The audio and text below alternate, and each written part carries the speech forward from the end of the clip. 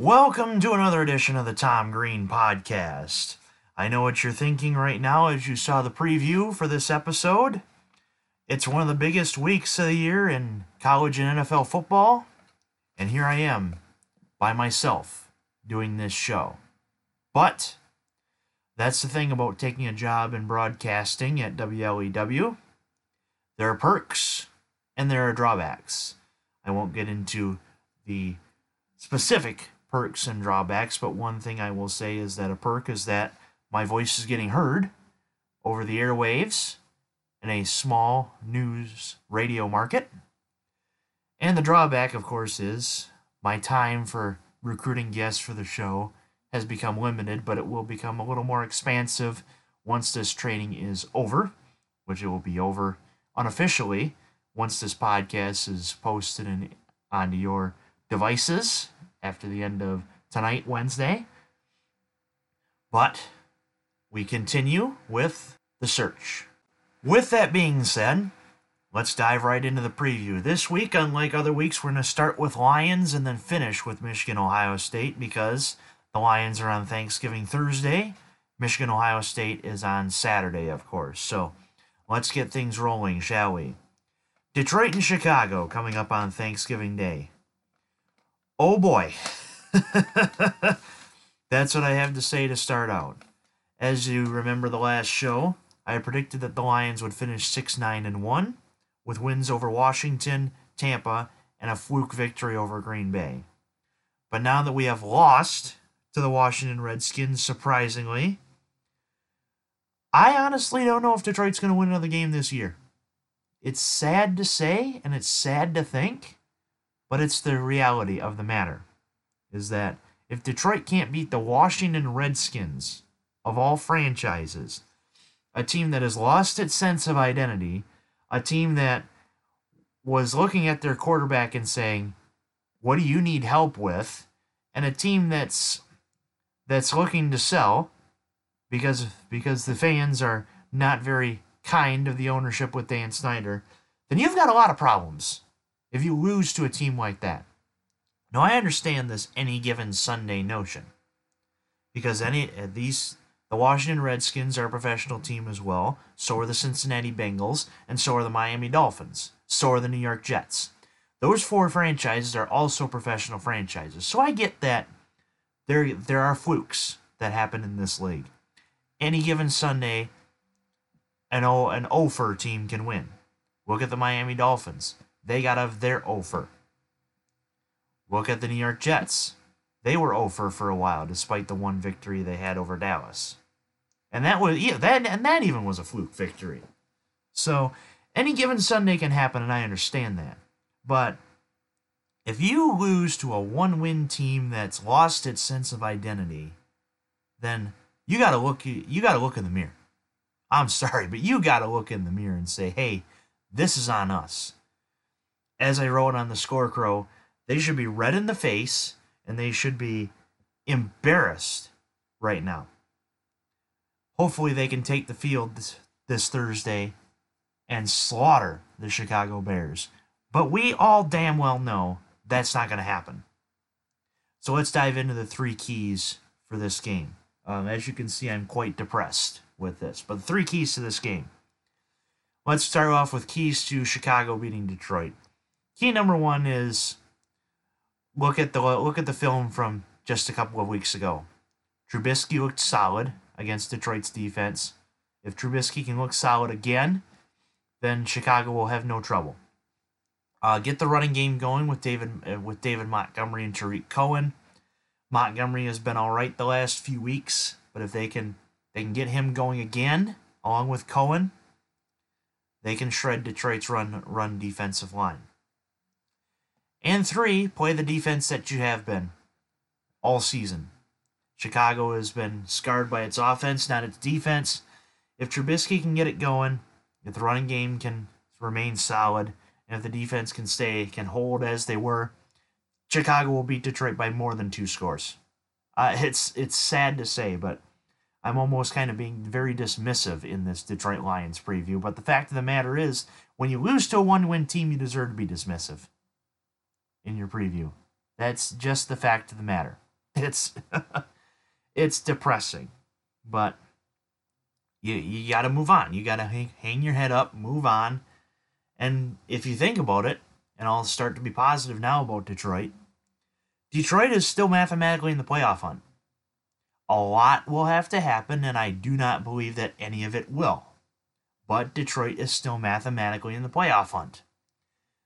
Detroit must win out as one of the keys, but they are still mathematically in it. If they lose, however, Detroit will be eliminated. Chicago mathematically can afford to lose one more time and still be in the race. 8-8, 9-7 could mathematically make it in the NFC, but we all know that that's probably not going to be the case. Moving on to my keys for a Detroit victory. My first key will be that Scarborough will have to be as efficient as he was last week. Despite the loss, of course, Scarborough proved that he can make the tough yards when he needs to.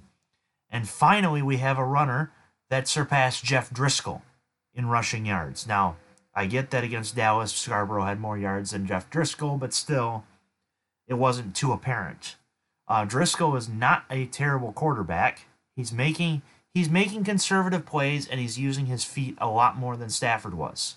So, honestly, I don't think that Driscoll is that terrible.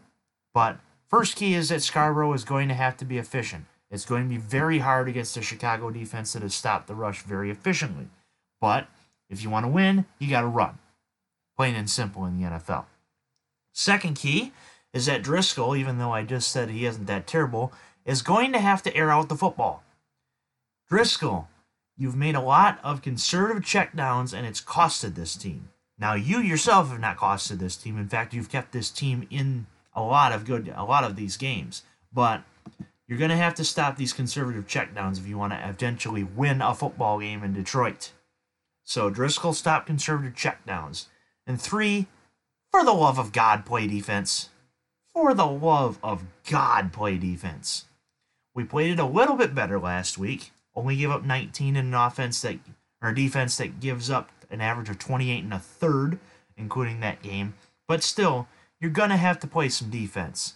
If you can play some defense, if Driscoll can air the football out efficiently and Scarborough can run, Detroit could possibly still remain in the mathematical playoff hunt and beat Chicago. So as for this game, my honest opinion is that Chicago is going to win. Chicago is going to win by a score of 27-13. Trubisky's going to be efficient. The defense is going to cause turnovers. And Chicago is going to win easy. Honestly. I hate to say it, but it's the damn truth. Now moving on to the big game. Michigan and Ohio State. This one, a lot of pundits, including our buddy Charles Kangas, who I've had on the show before, says that Harbaugh should be and probably should have been fired. When in fact of the matter is, he is still here. And if he wins this game, if he wins the next game, he is going to be here to stay. But I'll give credit where credit's due. Or I'll give criticism where it's due, excuse me.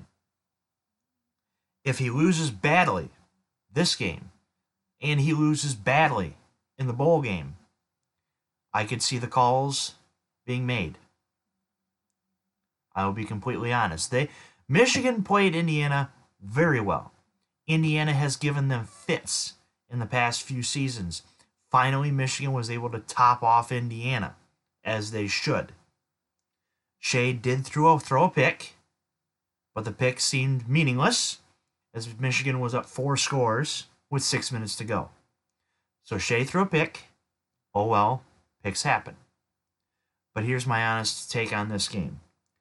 Ohio State could theoretically skip this game and still make the college football playoff. But because it's a rivalry game, are they going to skip it? Hell no, they won't. With that being said, Ohio State is an 8.5-point favorite in this game. Let me give you my keys to the game before I predict whether or not Michigan will cover and or win. Keys to the game. Ohio State to beat Michigan. Justin Fields is going to have to be efficient. If Justin Fields has been as efficient as he has been, then I think Ohio State's going to have no trouble. Second key is if J.K. Dobbins can remain the same dominant runner that he has been this year, I see no trouble with that either. Remember last year, even though Don Brown's defense was very efficient over the course of the year, Ohio State still scored 62 points. So, and I will talk more about that in Michigan's keys. But again, Fields, Dobbins, and if the defense can force Shea into throwing picks and turnovers. Defense can force turnovers. Now with Chase Young, Ohio State can win efficiently. So, Fields, Dobbins, Young in the defense. Pretty clear cut. Michigan, how they beat Ohio State is feed off the home crowd energy. It's the last time Michigan's beaten Ohio State at home and or on the road was 2011 in Ann Arbor. Now, yes, Ohio State fans are going to say, "Oh, but Luke Fickell was the head coach. That doesn't count." Yes, it does count. Yes, it does count. Okay? So feed off the home crowd energy. 2, Shea, don't make any mistakes. You made one mistake since Penn State, and thankfully that mistake was virtually meaningless. But at least that mistake was made. So that it happened, you can forget about it, clear it from your mind, focus on this game. And 3, stop the attack of Fields and Dobbins. If you can stop those attacks. Now, unfortunately, last year, Michigan wasn't able to do that, scoring 62 points, but something psychological has to change. And it seems like that psychological thing is changing. Ever since Penn State, the second half of Penn State, Michigan has been a dominant team. If we look at Michigan, post-second half of Penn State, you're looking at a college football playoff team, honestly. But the college football playoff involves the whole body of work. Unfortunately, Michigan did not do enough against Wisconsin or Penn State to get that full body of work. So this is huge for Michigan. Like I said, Ohio State could skip this game theoretically and still make the playoff, but of course, Ohio State's not going to do that. So, with that being said, 8.5 points Ohio State is favored by. I think Michigan covers. But this is a prove me wrong game, as we've had before on the show. I think Ohio State wins outright, but I think Michigan covers. Ohio State 27, Michigan 24. I hope to God that I am wrong. With that being said, let's go to the rapid fire segments. Before we do that, this podcast is presented by Monkey Knife Fight. Get your first deposit on us at monkeyknifefight.com. That's MONKEYKNIFEFIGHT.com. You make your first deposit, you put in the code 3, the number 3 PSMAG. Your first deposit is on us. And the prop bets are very winnable. You won't have a snowball's chance in hell at winning like I've sometimes had in DraftKings. So, monkeyknifefight.com, code 3PSMAG, your first deposit is on us. Now to the rapid fire games. We have 4 from college and 4 from NFL. First one is Cincinnati and Memphis. Battle in the American Conference could be for the New Year's 6 spot. At home, I like Memphis in this one. Cincinnati has played very well, so has Memphis. Give me Memphis 41, Cincinnati 37. High scoring, as the AAC has had some very high scoring games, but Memphis gets another link towards a potential New Year's 6 bowl. Bama and Auburn. Auburn has a huge chance to shake up the college football playoff picture by beating Alabama. That would ensure that Georgia or Utah or Baylor will get that spot, or Oklahoma. Can't count that out either. But I think Alabama wins this game, and Alabama has a chance to sit and get in, as they did just a couple of years ago. Alabama 31, Auburn 20. Big one in the Big Ten for the Big Ten Western Division, Wisconsin and Minnesota. You know, I've said it before on this show, row the boat. Row, row, row the boat. I got to continue with it. Wisconsin has looked all right the past few weeks. Minnesota has survived tests. Iowa is Not a place where you win normally, so that's okay. Minnesota has it all in front of them. Give me the Gophers, give me the PJ Flex, Tanner Morgans, and row the boats of the world. 31-24. Minnesota defeats Wisconsin. Moving on to Bedlam. Oklahoma State. Oklahoma State has a chance to knock Oklahoma's chances at the playoff in Stillwater. But just like Bama and Auburn, I do not believe that happens. Jalen Hurts throws for 350 yards, 3 touchdowns. Oklahoma wins 40-30 over Oklahoma State. Moving on to the NFL, Tennessee and Indy. AFC South is the toughest division in football to pick. With that being said, I always go with the home team in a divisional game of the AFC South. Give me the Colts in this one, 30-20. Derrick Henry does run for over 100 yards, but Indy wins the game. Cleveland and Pittsburgh. Devlin Hodges starting for Pittsburgh. Cleveland in the revenge of the Myles Garrett fiasco that costed him the season. And no, Mason Rudolph did not say anything racist, but he did try to pull off Myles Garrett's helmet. So that's being fair to both sides. Give me Pittsburgh in this one, 27-20. Closer game, but Pittsburgh wins the revenge game. Tampa Bay and Jacksonville, just like any other rapid-fire segment, you get good games and you get crap games. This one's a crap game. Jameis Winston has looked pretty good, despite throwing more interceptions. That's going to have to be fixed, or else Tampa's going to have to move on. But I think Tampa wins this game handily, 30-17. Jacksonville, even though Nick Foles is back, is pretty much out of the playoff picture, and that solidifies it with a loss here. And finally, Chargers and Denver. Another divisional game that perhaps could be looked at as a crap game, but the Chargers are still looking for playoff hopes, and I think they get it done this week. Denver is looking for a sense of identity. The Chargers are a good team that just lost a few more games than they probably should have. Chargers 20, Denver 10.